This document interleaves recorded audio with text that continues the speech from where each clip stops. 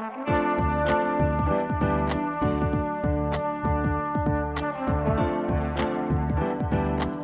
listening to the Co-Main Event Podcast. And now your hosts, Ben Folks and Chad Dundas. That's right. You're listening to another episode of the Co-Main Event Mixed Martial Arts Podcast. I'm your co-host from BleacherReport.com, Chad Dundas, and joining me, as always, from MMA Junkie and USA Today, it's your friend and mine, Mr. Ben Folks. Ben, how you doing this week? Doing fantastic. How you doing? I'm doing okay. You know, I was on my way over here today, and some dude blocks all 4 lanes of traffic in both directions, navigating an enormous boat out onto the road to the point where everybody has a chance to stop their car, look at it, and go, who is this asshole? What is he doing with this just ridiculously large boat that he's trying to drive around town? Then he finally gets going. I pull up behind him, and I see the name of the boat when it all becomes worth it. Okay. Size matters. Okay. All right. Wow. You know, that's when you arrived in my home here, we're a little behind the scenes for the people listening at home. You arrived here, and you told me a different story about coming into my neighborhood, seeing a 60-year-old man walking down the street wearing an NWO shirt. At least 60, yeah. And then you break off this gem about a guy probably putting his boat in storage, I would think, because it's getting to be that time of year. You know, it's always a journey coming over here to the north side. I'll say that. If there's one thing that this show is good for you, it gets you out of the house. It does do that. Once a week, you got to get out of the house and drive across town. Yeah, just dodging stray dogs and my feet crunching on broken glass as I walk up here to your door. Roving gangs of middle school kids. Yeah. Swinging motorcycle chains and carrying baseball bats. Naturally, that have a nail through them. Well, yeah, man, you don't want to look like a jerk. You don't want to show up at the Rumble with a regular baseball bat. Yeah. With no nails pounded through it. They'll never let you hear the end of that. It's probably not even going to hurt. You hit somebody with a non-nailed baseball bat. I mean, it'll hurt, but they won't get tetanus. It's starting to get cold outside where we live, and you know what that means. Fire up the slow cooker and invite some friends over for a marathon game of Uncaged. Uncaged is the new fighting/deck building game from the folks at Z-Mind Game Studio. It sounds like a lot of fun, allowing MMA and gaming nerds everywhere to select from an increasing number of fighters with styles ranging from Brazilian Jiu-Jitsu to Muay Thai and everything in between. And then they just metaphorically bludgeon their buddies with jabs, high kicks, takedowns, and submissions. I know what I'm going to do the next time it gets too stormy to go outside. I'm going to invite 8 friends over and have an old school single elimination tournament just like the glory days of the early UFC. Yeah, you don't have 8 friends, but the rest sounds great. If you're listening at home and you want to get started on Uncaged, just go to the website uncagedcards.com and you'll get everything you need to get started playing. That includes 50 technique cards and 2 decks, 4 fighter cards, the game manual, a score sheet, and a level change token. With a ton of future expansion cards getting ready for release, you'll be able to customize your deck any way you see fit. So even if you have the misfortune of getting invited over to Chad's house to play in his tournament, at least you'll dominate the damn thing. I think you're just mad that I said you had to be the alternate. Okay. You're the Steve Jenham of this podcast. Hey, I'll take that. I will take it. For the rest of you, just go to uncaged-cards.com and take a look at all the cool stuff going on with Uncaged. At the site, you can even watch a video tutorial giving some brief instructions of how to play before you make your purchase. Again, that's uncaged-cards.com. Go there today and start getting your cardio together for my tournament. It's gonna be huge. No, it isn't. That's what you think. We got music again this week. New music, I should say, from longtime listener Eric Randall, who, if you know anything about music, you may recognize as the guitar player for the Seattle band Taco Cat. Huh, new music. I'm excited. Yeah, it's a palindrome. Taco Cat. So it is. How about that? Eric's other band, the Trashies, just put out a new album called, get this, Ben, The Octagon. Huh. They've been working on it for a few years now, so we're going to feature a track off that new record this week. If you like what you hear, you can find more at thetrashies.bandcamp.com. And hell, if you're in the neighborhood, go check out the Trashies during the album release show on October 13th at Black Lodge in Seattle, or the next night on October 14th at The No in Portland, Oregon. We're huge in those cities, in those markets. Yeah, that's our people right there. Those two shows are going to kill. There and Liverpool. That's where we're big. Yeah. Funny we don't ever get any emails from guys on the Sounders or the Portland Timbers. I assume they're just like, the kind of listeners, they want to stay in the background, though. We got 3 rounds, as usual, this week in the Co-Main Event Podcast. In round number 1, Demetrius Johnson threw another human man up in the air this weekend at UFC 216 and then armbarred him on the way back down. So that negative thing you were about to say about him is now null and void. And in round number 2, Tony Ferguson loves to hug and dance and sing and dance and sing and hug and dance and sing and hug and dance and sing and hug. That's a Trolls reference for those of you who don't have kids. And now he's the UFC interim lightweight champion. And in round number 3, what's that on his chest? Is that staph? So that's not what you want to hear right before a UFC title fight. All that plus Are You Fucking Kidding Me and Just Saying Stuff. But first, like we always do about this time, let's do a little bit of listener mail. Listener mail. The first piece of listener mail this week comes to us from Ross in Ohio. And he writes, so the Go Horse goes out this past Saturday and gets a quick finish over someone we can all agree was, in fact, a UFC heavyweight. Between Kane's injuries and fan hate around an inability to determine when it's okay to use gay slurs and a willful ignorance of aligning oneself with an actual freaking dictator, does Verdum have a decent chance at the next title fight? Discourse, please. So Ben, you had Fabricio Verdum go out there this past weekend and get a first-round armbar submission, as he is wont to do, against late replacement Walt Harris in a heavyweight main card fight at UFC 216. Now, obviously, coming up in round 3, I think we'll talk a little bit about what happened to Derek Lewis and his late pullout, because I hope you didn't think you were going to get through this UFC pay-per-view without some shenanigans right there toward the end. Some last-minute shenanigans. I guess you got to give it up for Walt Harris, who was originally scheduled to go out there and face Mark Godbeer in a preliminary bout. But he decided to, as I think Daniel Cormier correctly pointed out on the show, take advantage of this opportunity that he might never otherwise get by fighting a guy the level of Fabricio Verdum. Do you have to give it up for him, I wonder? I mean, because I don't feel like it was a reasonable thing for him to do. Like, hey, take your shot against Fabricio Verdum. Why not? It's your chance to go from being somebody most fans don't know or care about to, maybe being a player if you go out there and something crazy happens and you beat Fabricio Verdum. But then he just went out there and just got trucked really quickly, taken down really easily, and then just mauled on the mat, and it was really a reminder that there's levels to this shit. No, it truly was. But I think you got to give Walt Harris some credit for taking the fight on like basically less than a day's notice. He's 34 years old, so I guess you got to strike now if you're ever going to do it in the UFC heavyweight. Oh, I mean, actually, he's probably got about a decade left before he's out of contention in the heavyweight division. But I mean, he came into this fight. He's on a 2-fight win streak, so you win 3 in a row at heavyweight. What's he going to do? Say no to the UFC there? No, I'm not doing it.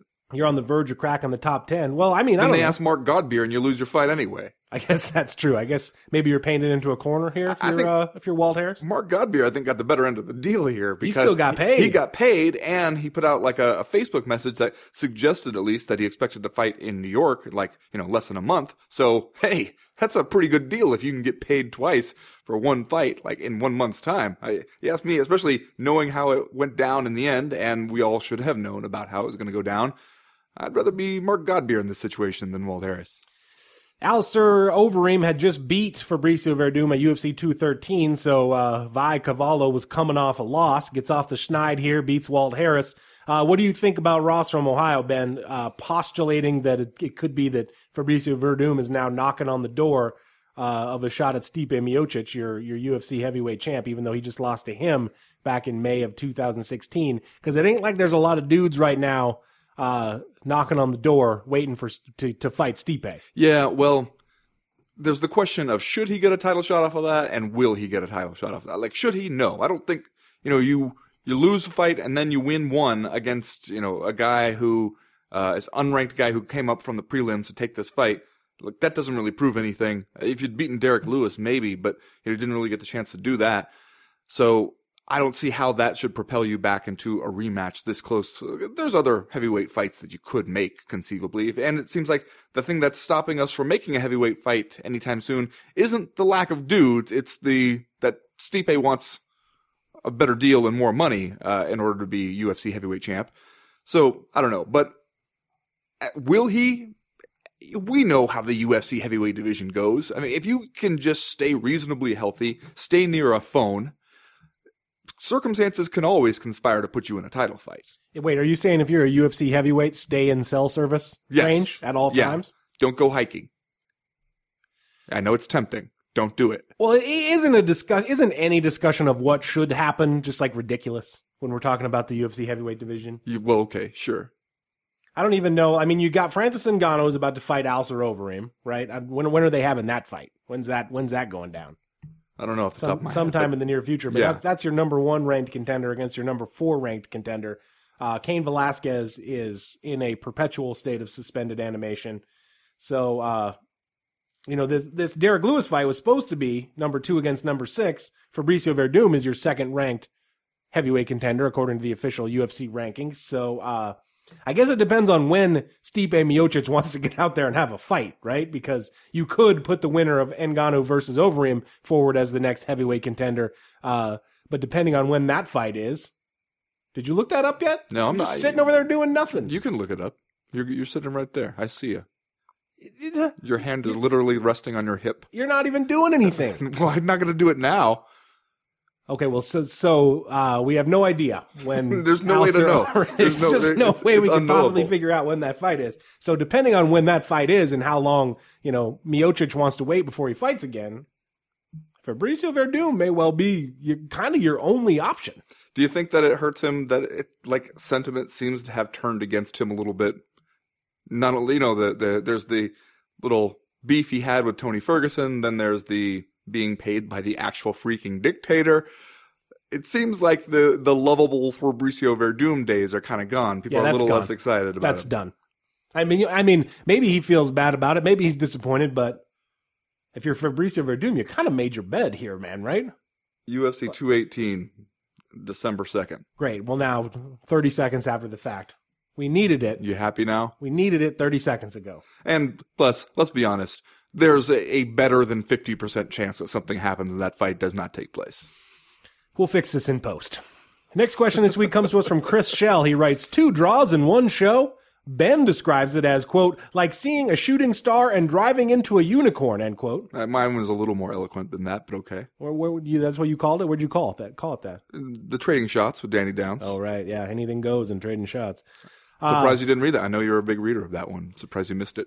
You know what? Now that got it starred to read later. Now that it's clear over on the MMA Junkie that they're just like not even trying to edit you anymore. Just like whatever idea dribbles out of Ben Folks' fingertips onto the keyboard goes up there. Whatever magic, comes out of these fingertips. Whatever that's just what you're saying? Melted butter drools out of the end of your fingertips.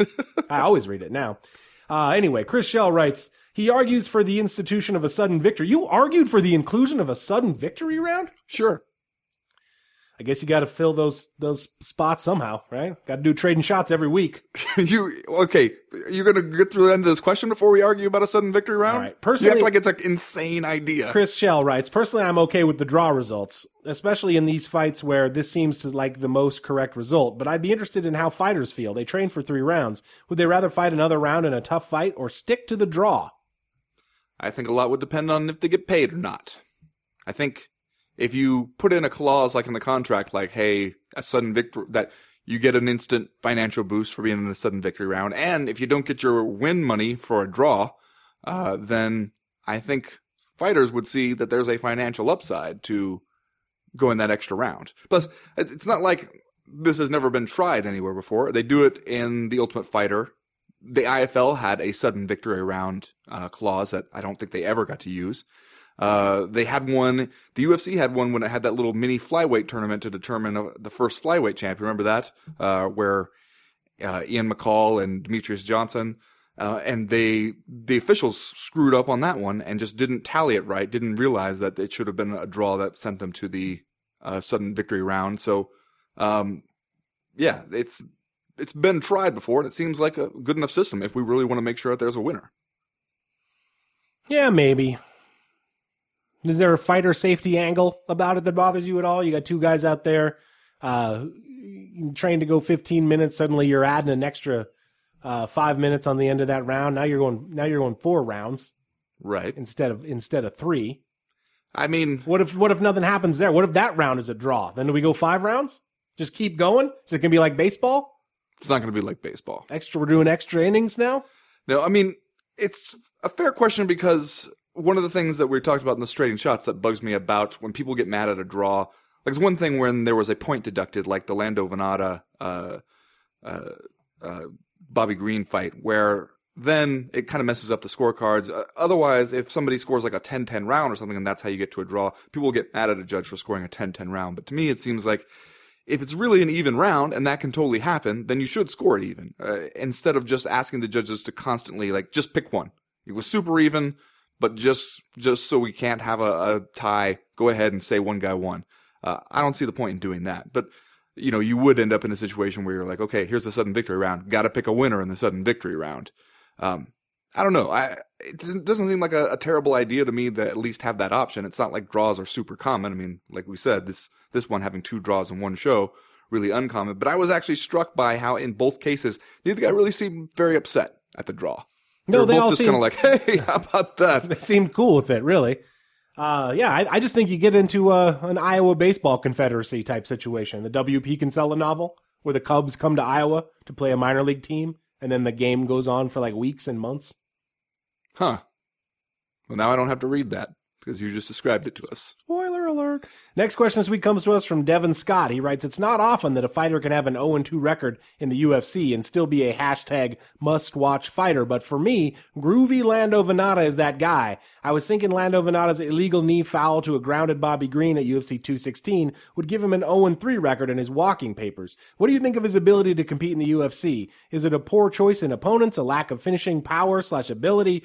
Who should he fight next, and what is his ceiling in the UFC? And lastly, this is a lot of questions. Can someone with an 0-2-1 record still be one of your guys? Please go on. Well, Devin Scott, anybody you want can be one of your guys. Plus, he has a 1-2-1 record. He has a win in the UFC. He knocked out John McDessie with that flashy kick back in December 2016, UFC 206. Don't let society come in here trying to tell you who your guys are, man. I agree. These are your guys. Let your freak flag fly. And there's a lot of reasons why Lando Venata would be one of your guys here, wins or not, And I think, though, that is a good point because when I see Lando Venata on a fight card, I'm like, all right, yes, going to be in my seat for that one. Especially Lando Venata and Bobby Green, you could tell that one's going to be some fun. And it was. It was obviously the best fight on the card. And, yeah, I'm not going to get too hung up on it on the record. I can see why he would probably be bummed at a certain point and that it's going to affect his negotiating position with the UFC. But as far as like why, I think that there is definitely a connection between how he fights, why that's exciting, and the record. I mean, he came in, got a tough draw to come in when he had to show up on short notice against Tony Ferguson. We all know how good Tony Ferguson is now. And he had him hurt early on and then got finished in the second round. They beats John McDessie, had that decision loss to David Timur. And then this one wins Bobby Green, where he was seconds away from winning this one. It seemed like it could have been stopped. And then he lands that illegal knee, which buys Bobby Green time to recover and also costs him the fight on the scorecards with the points. But it's still a hell of a fun fight.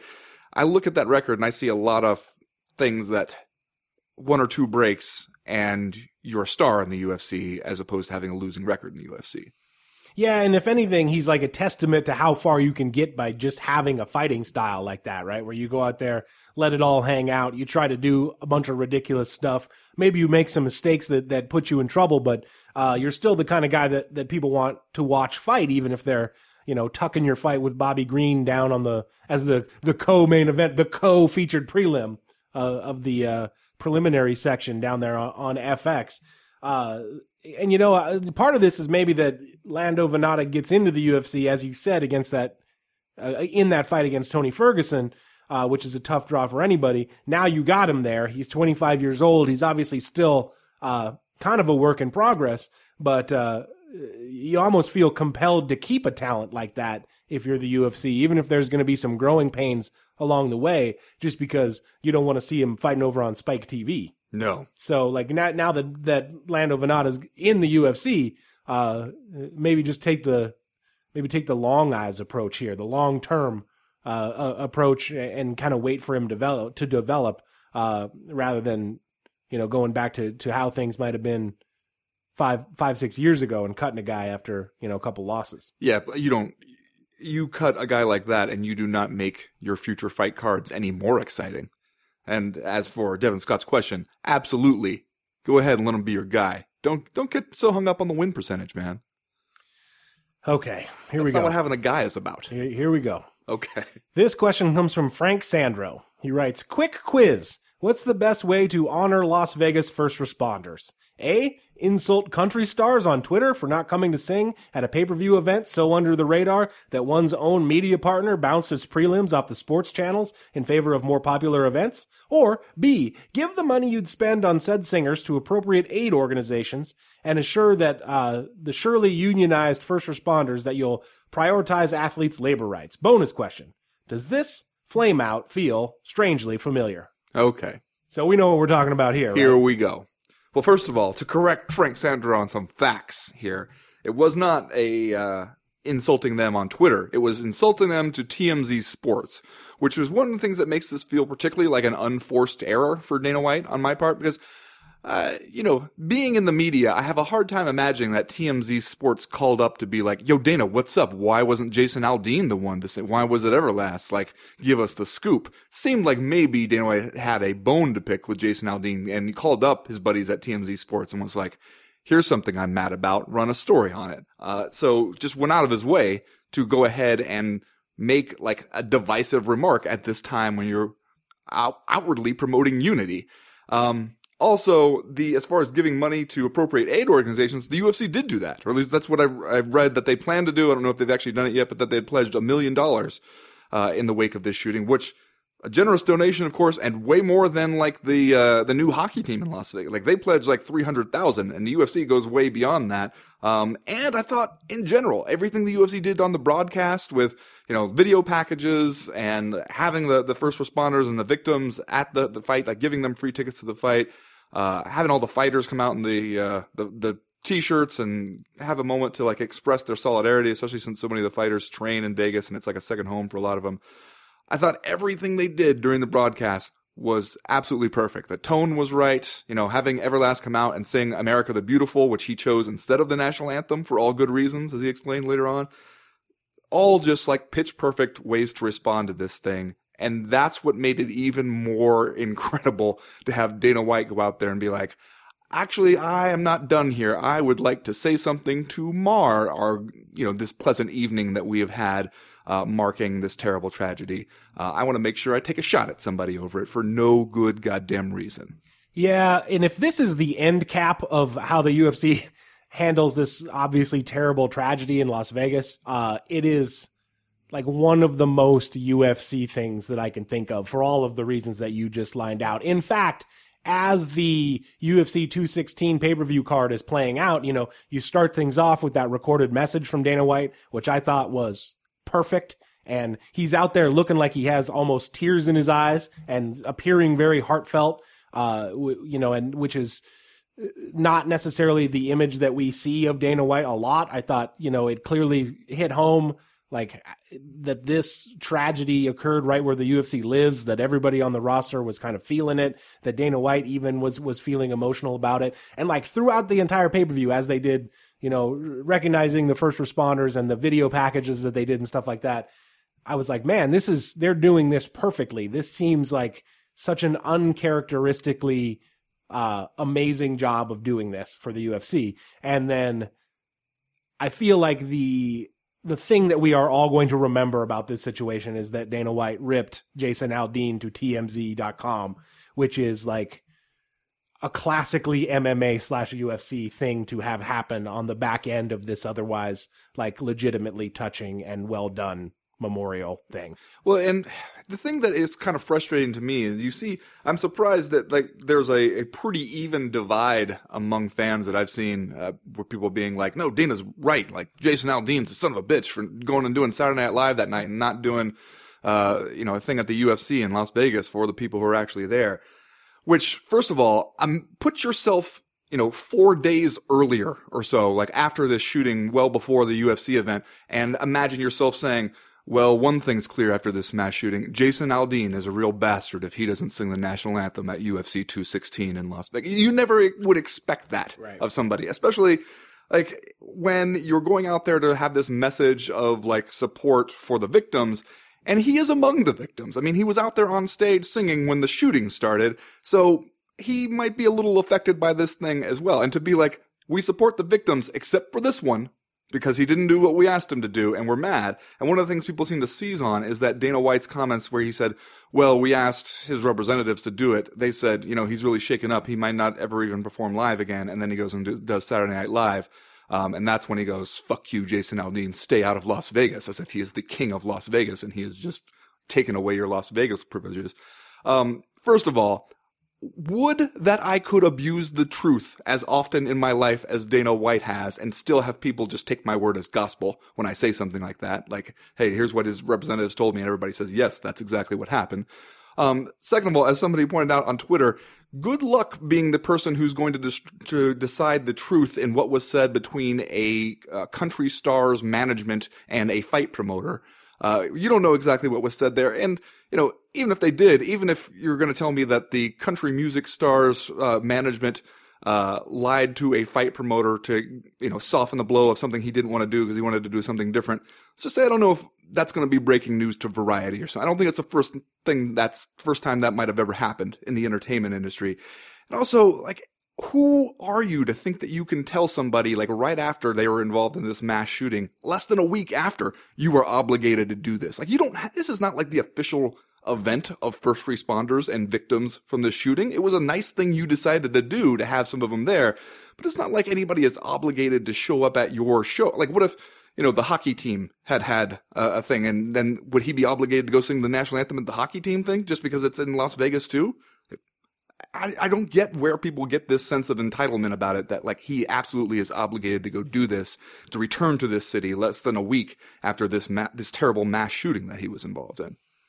Yeah, and if Dana White's like version of the negotiations is correct, which obviously, as you said, is a big if, like you could see how you as Dana White would come away from that situation feeling a little bit like, a little bit hurt, right? If the last thing you hear from Jason Aldean's people is that he's not going to play live ever again, and then he's on Saturday Night Live the same night with the cold open, though, by the way, is a little different to play like in the soundstage at in New York for Saturday Night Live rather than to return to the scene in Las Vegas in this giant arena, right down the street from where the thing happened. Yeah, no, I think that's a good point. Like, yeah, but I could see how Dana White might feel a little bit miffed about that, like a little bit scorned, but at the same time, like, you don't have to say that out loud. Keep it to yourself. In public, just for what seems like no reason. Well, also, like, all the arguing that's gone on after that has just completely undermined your message of support and unity, because you've done the exact opposite now.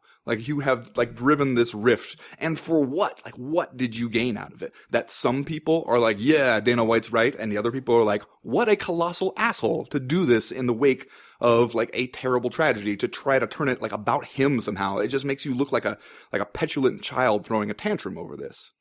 All right, let's squeeze this one in at the end from Mark S. I wouldn't be surprised if this email got lost in all of the UFC 216 stuff that went on this weekend, but how about that announcement of Carlos Condit versus Neil Magny? I think this is a great return fight for Condit. Magny is sure as hell no pushover, but not quite elite enough to destroy a Condit that was ring rusty. I like this matchup for Carlos and favor him for the win. What are your thoughts? Enlighten us all, please. I think when this got announced, Condit versus Magny, aside from the sort of, outpouring of joy that the natural born killer is going to come back to the octagon and fight again, it seemed like kind of a strange matchup, a little bit of a low profile matchup for Carlos Condit, the former interim welterweight champion. But I agree with the kind of like stylistic points here that Condit versus Magny has the potential to be a real crowd pleaser and is, the right kind of fight you would give a guy if you feel like he might have some ring rust. It's been a while since he was in the cage. Give him the chance to, hit the ground running here. So I think it's a decent choice in retrospect. And I think that it will be a fight that might well turn out to be fun to watch. Yeah. And came kind of quickly after Carlos Condit jumped on Twitter to tell Sean Shelby that he's ready to get back in there, right? Well, you don't. If Carlos Condit hits you up on Twitter saying he's ready to go, what do you do? Wait? You make a note to yourself. I'll get back to him later. Yeah, tuck that in your coat pocket. Wait till next season when you find it. But, then that's what spawned all the fantasy matchmaking that we did about, hey, Carlos Condit, Mike Perry maybe. But, yeah, this to me sounds like a really good test to see where Carlos Condit is. Do you feel at all weird about seeing Carlos Condit jubilantly come back after saying all the stuff about how he might be done? He was concerned about brain health stuff.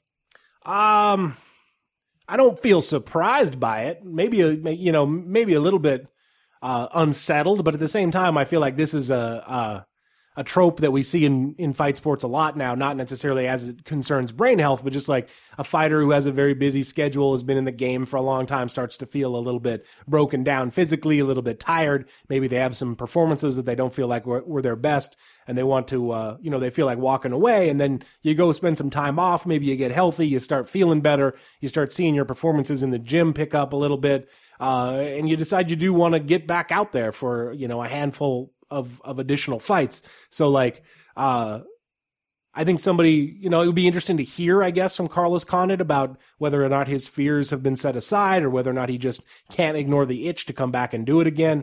But it's not surprising. This is the kind of thing that if you were going to put odds on it, I think you might expect to happen with a guy who, at least outwardly appears to enjoy the job as much as Carlos Condit does. Yeah, true. Anyway, that's going to do it for listener mail this week. If you have questions, comments, concerns that you want to air to the podcast in future weeks, you know how to do it. You go to the website, comainevent.com, and click the link in the top right-hand corner of the screen that says email the podcast. That'll get you in touch with us. While you're there, you can sign up for the Breakfast of Champions newsletter. That comes out every Friday morning to catch you up on the news and notes that we miss on all the days that we're not recording the podcast. Stuff always happens. News always breaks. The newsletter itself is short. It's informative. We would love to tell you it's funny. And if you don't like it, it's really easy to unsubscribe. As for right now, though, we are going to go ahead and get started with round number 1.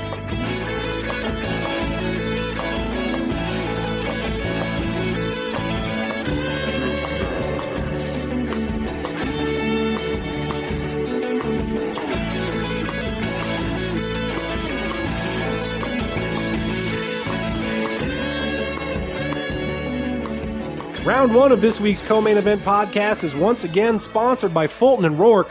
Ben, we've been talking about the Uncaged card game for a few weeks now, and we'd be remiss if we didn't also mention that Fulton and Rourke has cards too, even though they're not selling games. If you've listened to the podcast for any length of time, you already have heard us talk about Fulton and Rourke's line of solid cologne. Now, with their new fragrance card sample packs, you can try out each of the 5 cologne fragrances before you buy. Ben, tell the kids at home how that works. Yeah, Chad, the sample sets are just $12, plus they come with a $12 coupon code, so if you find something you like, it's like the samples were free all along. The cards shipped directly to your door for free, and then you can use the samples to try out each of Fulton & Rourke's 5 solid cologne fragrances, including Shackelford, Tybee, Hatteras, Clearwater, and, of course, Captiva. Get a whiff of each one, find out which works the best for you, and then use that gift card to get started on smelling great in a full-time kind of way. Gotta love that Captiva. It's a fresh, green citrus fragrance that started off as a limited reserve, but customers liked it so well that Fulton & Rourke made it a permanent offering. Maybe you've been thinking to yourself, I should step my game up in the grooming department, but man, I'm not buying some cologne without having smelled it first. Problem solved. You can get those sample packs that Ben just told you about by going to FultonandRourke.com and trying some today. Again, that's FultonandRourke.com. Well, Ben, as we begin this discussion about Demetrius Johnson's win over Ray Borg in the co-main event of UFC 216, which of course was the flyweight title defense that finally allowed Demetrius Johnson to pass Anderson Silva for the most consecutive UFC title defenses of all time. Because the thing that everybody wants to talk about is that submission. And I think that's where we got to start. Demetrius Johnson, about 3 minutes into the last round of this thing, throws Ray Borg up in the air, in his own description, quote, like a sack of potatoes, and then wraps his legs around him as he returns to earth and armbars him for the finish. Never seen anything like it. Today I see, via the Twitter machine, that Demetrius Johnson's on the MMA Fortnite, and he says he calls this, I hope I get this right, I don't have it in front of me, the Mighty Whiz Bar. Huh. I prefer John Morgan's name for it, the Mousetrap. Well, the Demetrius Johnson says on this show that there's a different submission that we have not seen yet, and it is called the Mousetrap.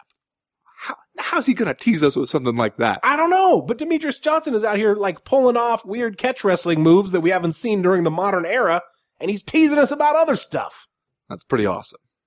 Do you feel like this win maybe has turned a corner for Demetrius Johnson? Not only, I mean, he breaks the record and everything, but like, you know, it looks like it's going to be a regular Demetrius Johnson fight where he's winning absolutely every second of the fight, just dominating Ray Borg.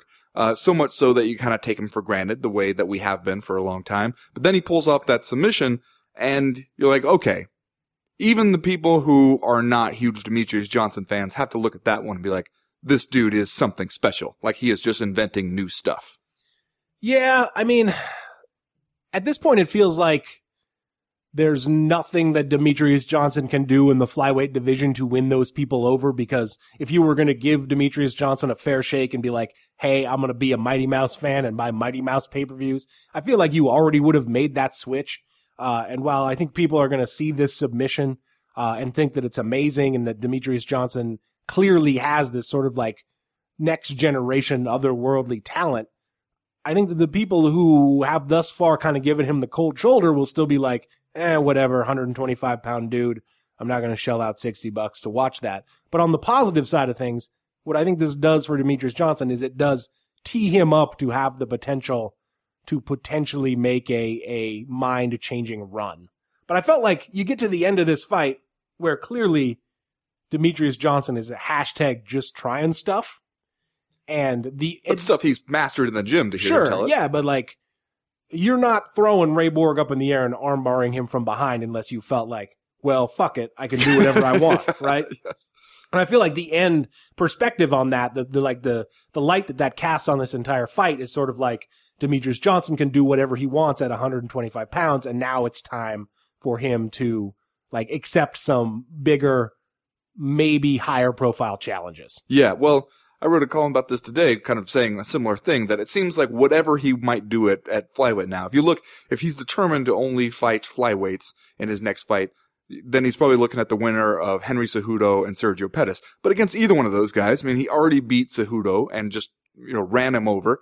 And Sergio Pettis, even if he beats Cejudo, he'll still come out there as a huge favorite against Sergio Pettis. And so it seems like anything that he might do in that division, we all just kind of assume that he's going to beat any flyweight out there. And so when he does go out there and beat him, even if he completely dominates him, even if he pulls off these incredible submissions, it still just feels like, well, yeah, that's what was supposed to happen. So he's not going to get a whole lot of credit for that, or at least any more credit than he's already gotten. So yeah, it does seem to me like this is the time to start considering fighting a bantamweight, whether it's somebody, one of the bantamweights wants to come down and fight him, or going back up to bantamweight for the first time since, before they had the flyweight division. It seems like now is the time to really do that, because you got the record.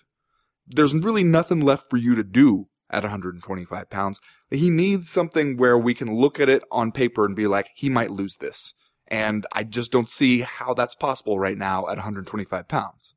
Yeah, and even with Ray Borg, you get the feeling that, he's been so dominant in that weight class, and the weight class itself is so relatively shallow that you're already kind of rushing 24-year-old Raymond Anthony Borg out there to kind of get it handed to him by Demetrius Johnson, even though clearly Ray Borg could match the champion or nearly match the champion in speed, and clearly he was very game, and he was out there trying his own stuff and having a limited amount of success, but there was never a moment where it felt like Demetrius Johnson was threatened in any way. So it kind of feels like you're already rushing guys into title fights. It kind of felt that way with Horiguchi. I feel like it would sort of feel that way if you did it with Sergio Pettis, even if he is coming off a win over Henry Cejudo in their next fight.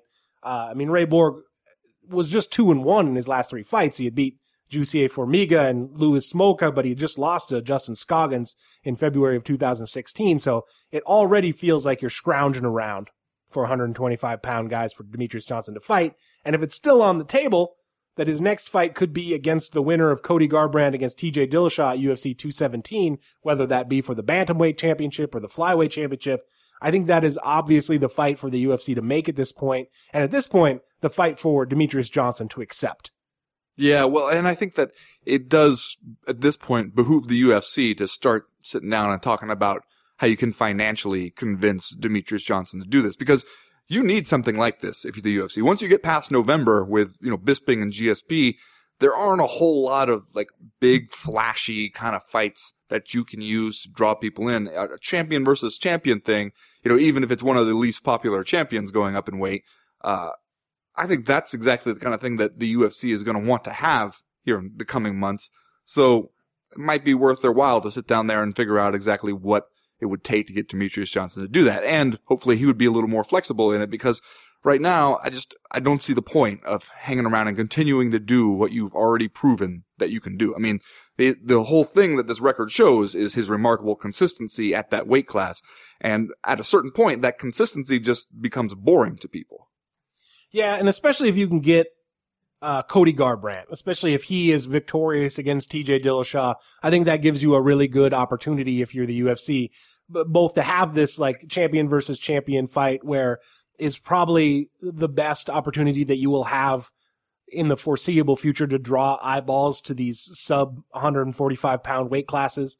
And you have a guy in Cody Garbrandt who you clearly regard as sort of a young star, on the come up, I guess you could say. And this sort of not aging, but long-time veteran of the Octagon and Demetrious Johnson, who's been the only flyweight champion the UFC has ever known and has been untouchable at that weight. I think it's a good opportunity for everybody in that fight because, it has the potential to be a little bit higher profile than anything else you can do. And if Cody Garbrandt wins, I think that's a nice, star-making moment for him. And if Demetrious Johnson wins, well, then all bets are kind of off regarding absolutely everything in those weight divisions because, Demetrious Johnson was himself a very, very good bantamweight back in the days before there was a flyweight division. And if he can go out there and beat the champ, I feel like at either weight, then, you could potentially do a rematch at 135 or just thrust DJ out there into bantamweight and just see how far he can go. And I would be legitimately excited to see how far he can go.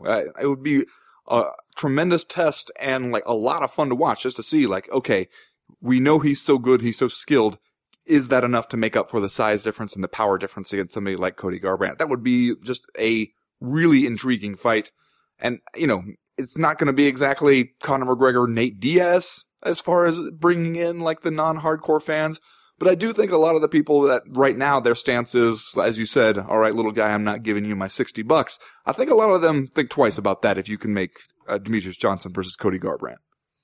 Champions Ass Whipping Tour. Okay. Put it on a shirt. Demetrious Johnson, International Champions Ass Whipping Tour. Just going to ride it until the wheels fall off. I think it'd be a good one to do.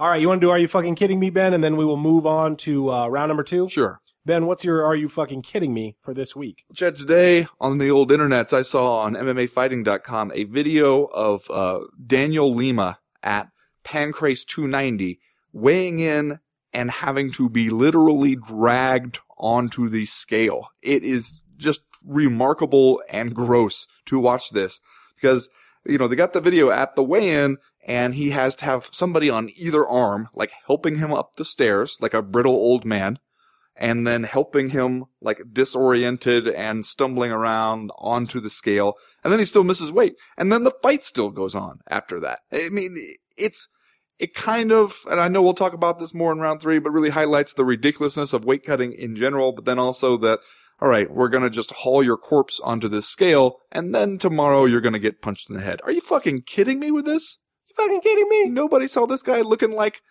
Ben Kingsley in the Gandhi movie? When he's just afraid of getting knocked over by a goat because he's so skinny and frail on his hunger strike. Nobody saw that and thought, maybe we don't want to have this guy fight. Fucking kidding me? Fucking kidding me.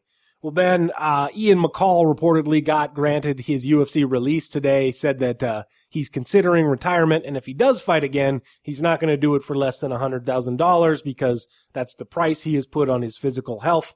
He mentioned that he could go and fight in Rizin in Japan if the money works, and he also mentioned that he would be open to going to the Chechen Republic to fight in the organization over there run by Ramzan Kadyrov, the dictator of that nation. I just want to read his quote about the possibility of fighting over there in the Chechen Republic, and I don't know that I'm going to have to say a whole lot after that. Here's the quote from Ian McCall. People say, you don't care that it's blood money? I don't give a fuck that it's blood money. You can pay me in blood diamonds. I get into a cage and fist fight for money. I don't care. I don't live there. Of course, what he's doing is wrong. I don't agree with it, and I would say it to his face. But it's none of my business. My business is to go over there and fist fight. That's it. Sure, war is bad, and guys like that do evil shit, but I don't care. Wow. Are you fucking kidding me? Fucking kidding me? That's going to do it for round number 1. We'll be right back with round number 2.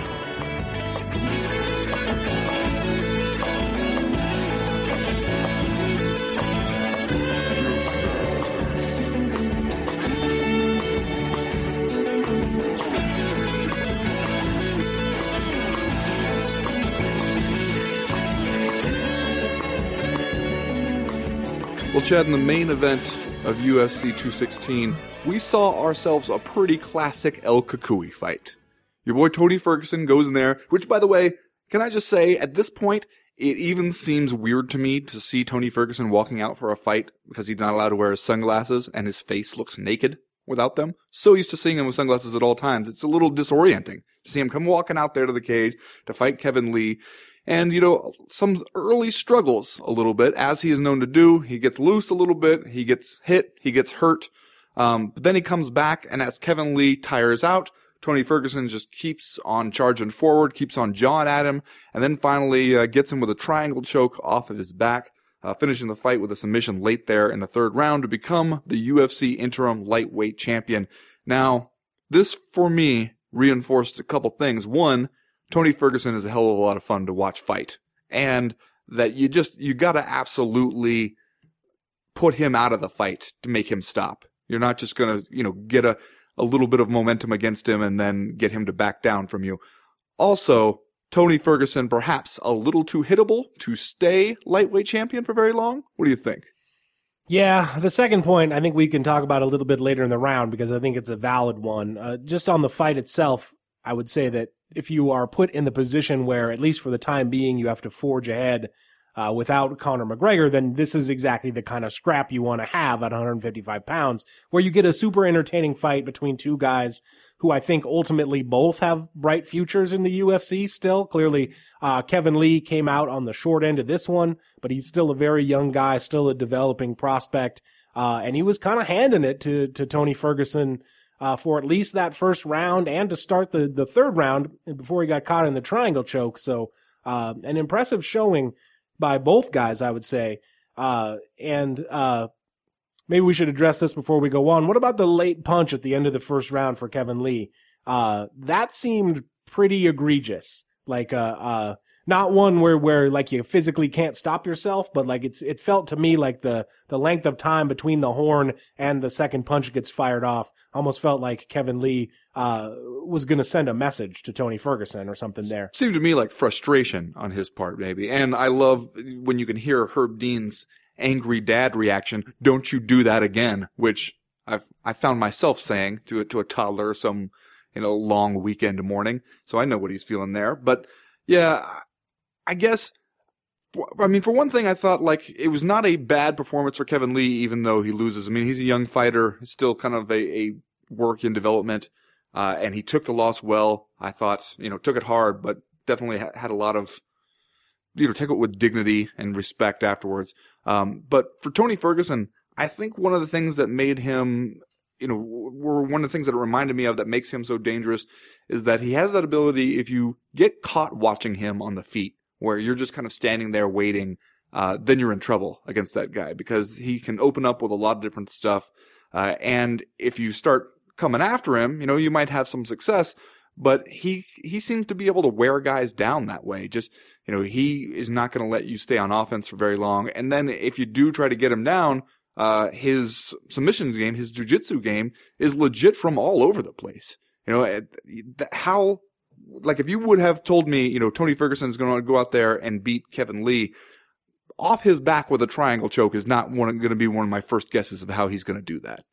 Yeah, you're right. And you could totally see Kevin Lee kind of start to fade in this fight during the second round with Kevin Ferguson landing the body kicks and some jabs. Kevin Ferguson, different guy. God damn it. I told myself I wasn't going to do that this round. Well. But you know what, though? I think that didn't the UFC official Twitter account after this thing was over congratulate Kevin Ferguson on his win? I think somebody had to screenshot it, but that honestly made me feel a little bit better by doing that. Anywho, Tony Ferguson starts to land the body kick, starts to land the jab with a little bit more regularity. And this kind of struck me also as sort of a youthful performance from Kevin Lee, because you could tell he was super amped up before this fight, stalking all over the cage during the introductions. And it you know, you just, even though he had that strong start, it kind of felt to me like he was going to fade. And then he did. And then he ended up getting, tapped out with the triangle choke. And what was a really, excellent sequence for Tony Ferguson, because he flirted with that armbar first and Kevin Lee managed to escape it. He comes back just a few moments later, with the triangle choke and ends up soliciting the tap, which I thought was, really showed you how dangerous Tony Ferguson is on the ground. Let's talk about your point, though, at the beginning of this round. What are we to make of Tony Ferguson moving forward? Clearly the fight he wants, I think the fight that would be stylistically the most interesting right now would be to have Conor McGregor come back to lightweight and take him on.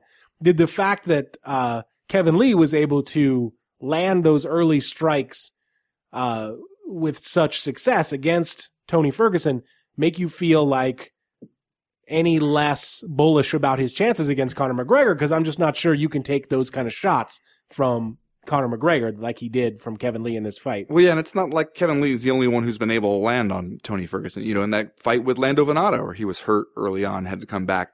And you're right, you do wonder how that stands up against a guy like Conor McGregor, because it was like, as during the fight, you heard Joe Rogan and Daniel Cormier kind of observing that at times Tony Ferguson will let his chin get way up there. And if somebody with that one punch power finds you, with your chin up like that, that could be all it takes, once or twice.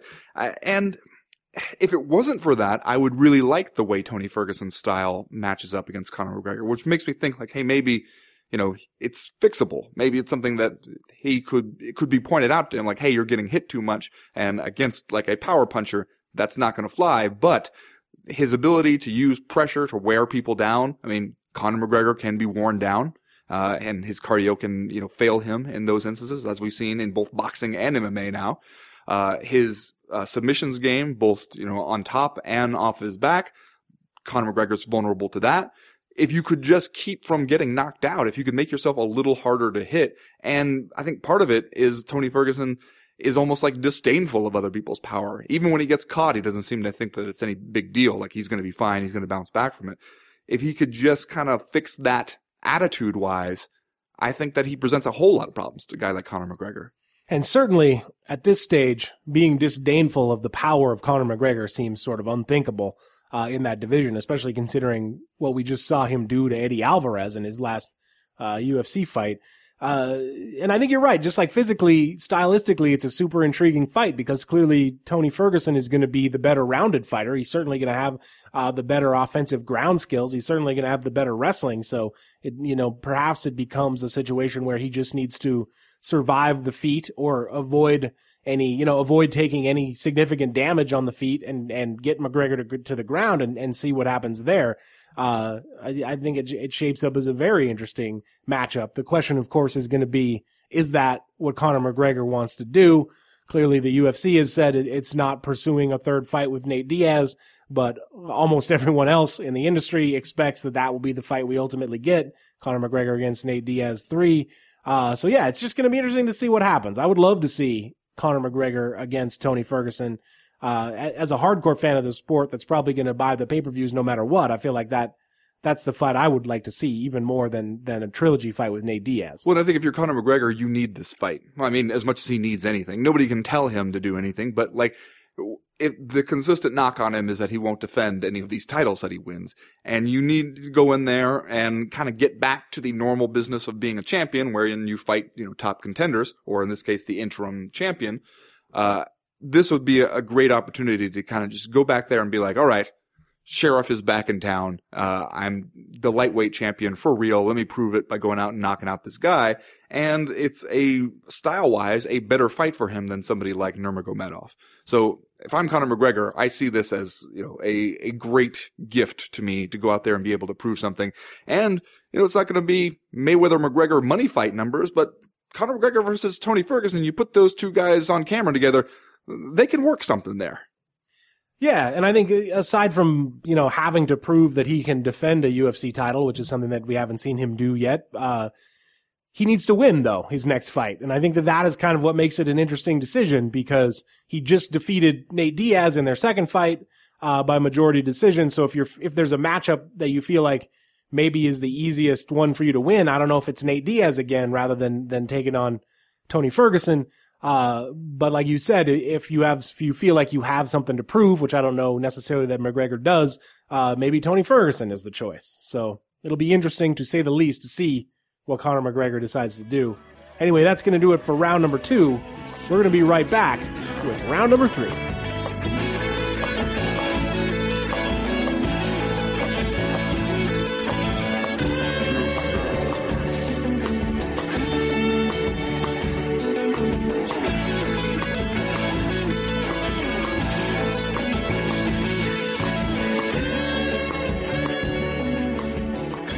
Well, Ben, like we said at the top of the show, it wasn't like we were going to get through the UFC 216 fight week without some irregularities. And boy, were there ever a couple leading up to this event. First, Kevin Lee keeps us in suspense during the official morning weigh-in, rolling in there with just moments to spare before the top of the hour and weighing in a pound over, and then having to go out and lose that additional pound, and I believe pass a physical just to be able to be allowed to go attempt to cut the additional weight, which I think everyone thought was both cause to make a little mock of Kevin Lee, because he had just had the quote a couple days earlier where he said he was 20 pounds over, but had just eaten some tiramisu for dessert. Tiramisu gets another one. Which People just can't resist the siren song of tiramisu. Which, again, like we were talking about earlier,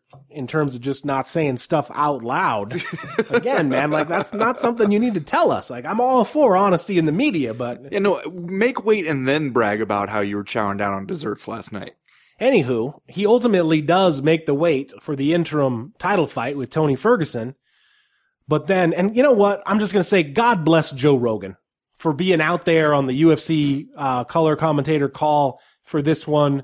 I feel like over the years, Rogan has evolved a lot as a commentator. A lot of the stuff that he would say in the early years that kind of struck you as an unprofessional call on the broadcast have kind of become few and far between, and yet he's still got this really remarkable and I think commendable honesty where he sees Kevin Lee take his shirt off in what I believe is still the Harley-Davidson prep point. Yep. And he says immediately, what is that on his chest? Is that staff? Which, as a viewer at home, that's not what you want to hear before a title fight. But I also felt like, man, kind of awesome that we're just going to say that on the broadcast and then make a lot of the discussion during this fight about whether or not Kevin Lee has a staph infection, because that obviously is a huge issue as it pertains to this fight. And then gets him to confirm it on air after the fight. Be like, yeah, it's staph, man. Which, I mean, if you're Tony Ferguson, you're standing over there, you're celebrating your win, you're doing a little breakdancing, and then you like, what did he just say? Did I just fight a guy with staph? All right, I gotta hit the showers now. Everybody get out of my way. That's when I wonder if I'm Tony Ferguson, like, wait a minute. Like, I'm glad that we were able to go through with the fight and get the win. It's a great night and all. But isn't the athletic commission supposed to be protecting me against exactly this kind of thing? And he said that he hid it from the athletic commission, like during the physical, which I don't know how you're able to hide that. It's a huge lump on your chest there. And anybody who's seen like staph infections, like, yep, that's exactly what that can look like. And afterwards, I don't know if you saw, like, MMA Fighting had a thing where basically asking the Bob Bennett, the executive director of the United States Athletic Commission, how was he cleared? And his answer was just like, He completed the medicals, and our doctors deemed him fit to fight, and then said everything else was a medical privacy issue and wouldn't talk about it. So it's just like, he's fit because we said he is. And the reason we said he is because we can't tell you why. So that doesn't really help you any there. But, that, especially once you then start thinking about him, like, so he's got a staph infection, and he's going through this brutal weight cut, and then he's going to get in the cage and fight. At what point, like, what are we doing to protect anybody from themselves at that point? Yeah, and if he successfully hid it from a medical professional, I guess that's sort of on Kevin Lee, but at the same time, how do you hide that? If they do the doctor thing when they put the stethoscope on your chest to listen to you, like, then they're gonna notice it, right? Like, How do you hide? It's not like it's like tucked away somewhere on the inside of your elbow.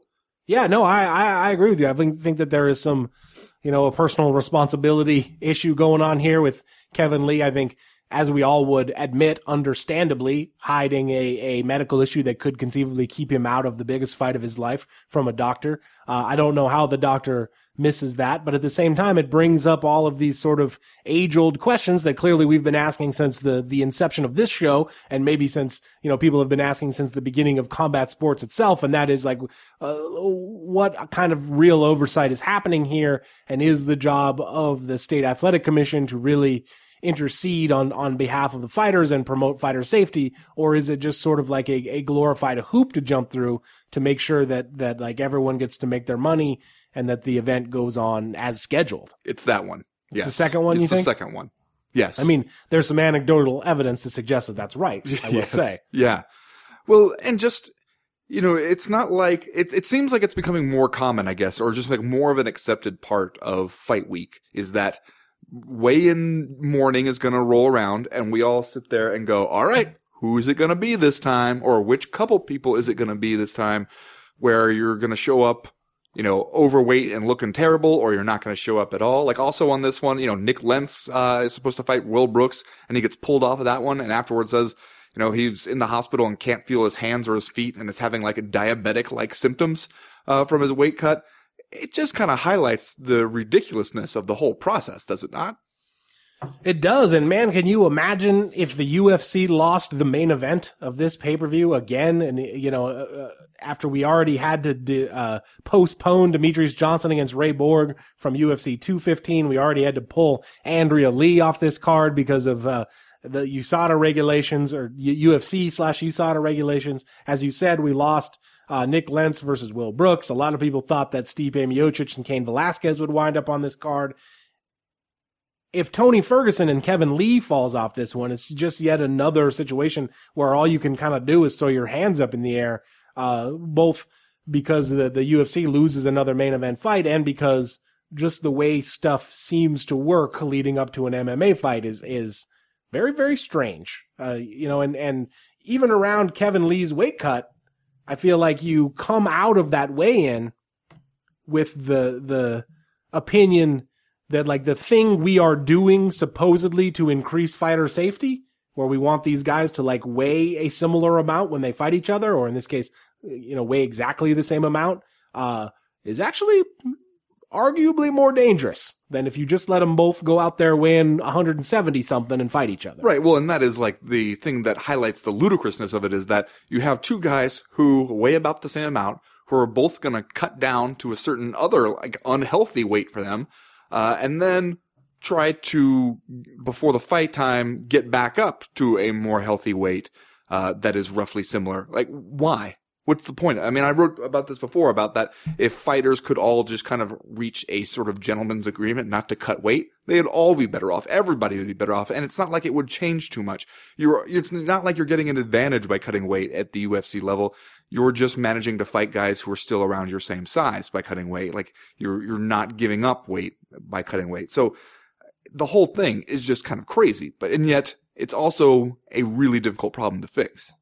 Well, let's spend a couple minutes here talking about Derek Lewis before we wrap this up. Obviously, he had to pull out of his fight with Fabricio Verdum on the day of UFC 216, citing a back injury, citing back issues that seem to hamper Derek Lewis throughout his career and ongoing. And at this stage, Ben, Derek Lewis just announced his retirement during his post-fight interview after his fight against Mark Hunt back in June. And then, what was it, a few weeks later, he decided that he was actually going to continue to soldier on with his MMA career. Typical MMA retirement. Exactly. So we set him up with this fight with Fabricio Verdum, and he ultimately can't make it to the cage due to what I think is like a lingering problem for him.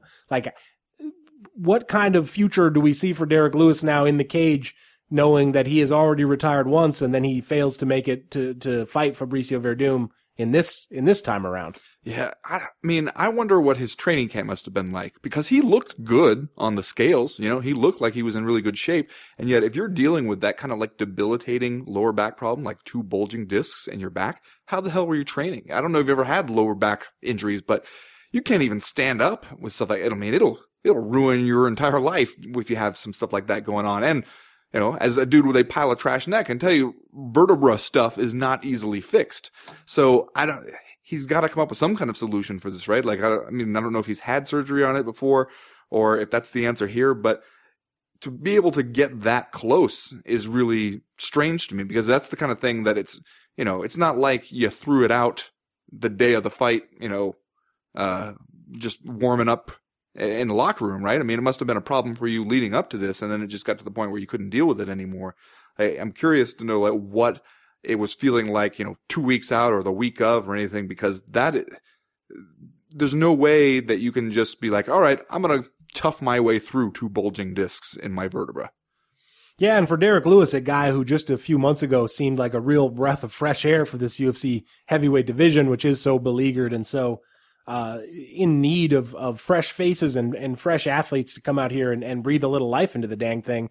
Now you just don't know what will be next for Derek Lewis. Let's do Just Saying stuff, and then we'll get out of here for this week, Ben. Okay, what's your Just Saying stuff? I'm just going to try this out, man. I just want to see how this feels.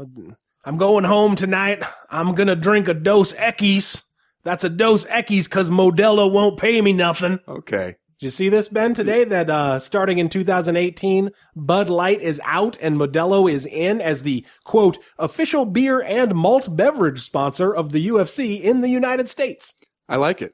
I was just going to say, man, I got to say I like it too. I think it's a great move for the UFC, for starters, because I feel like we've kind of done all the outreach that we can do to the Bud Light crowd.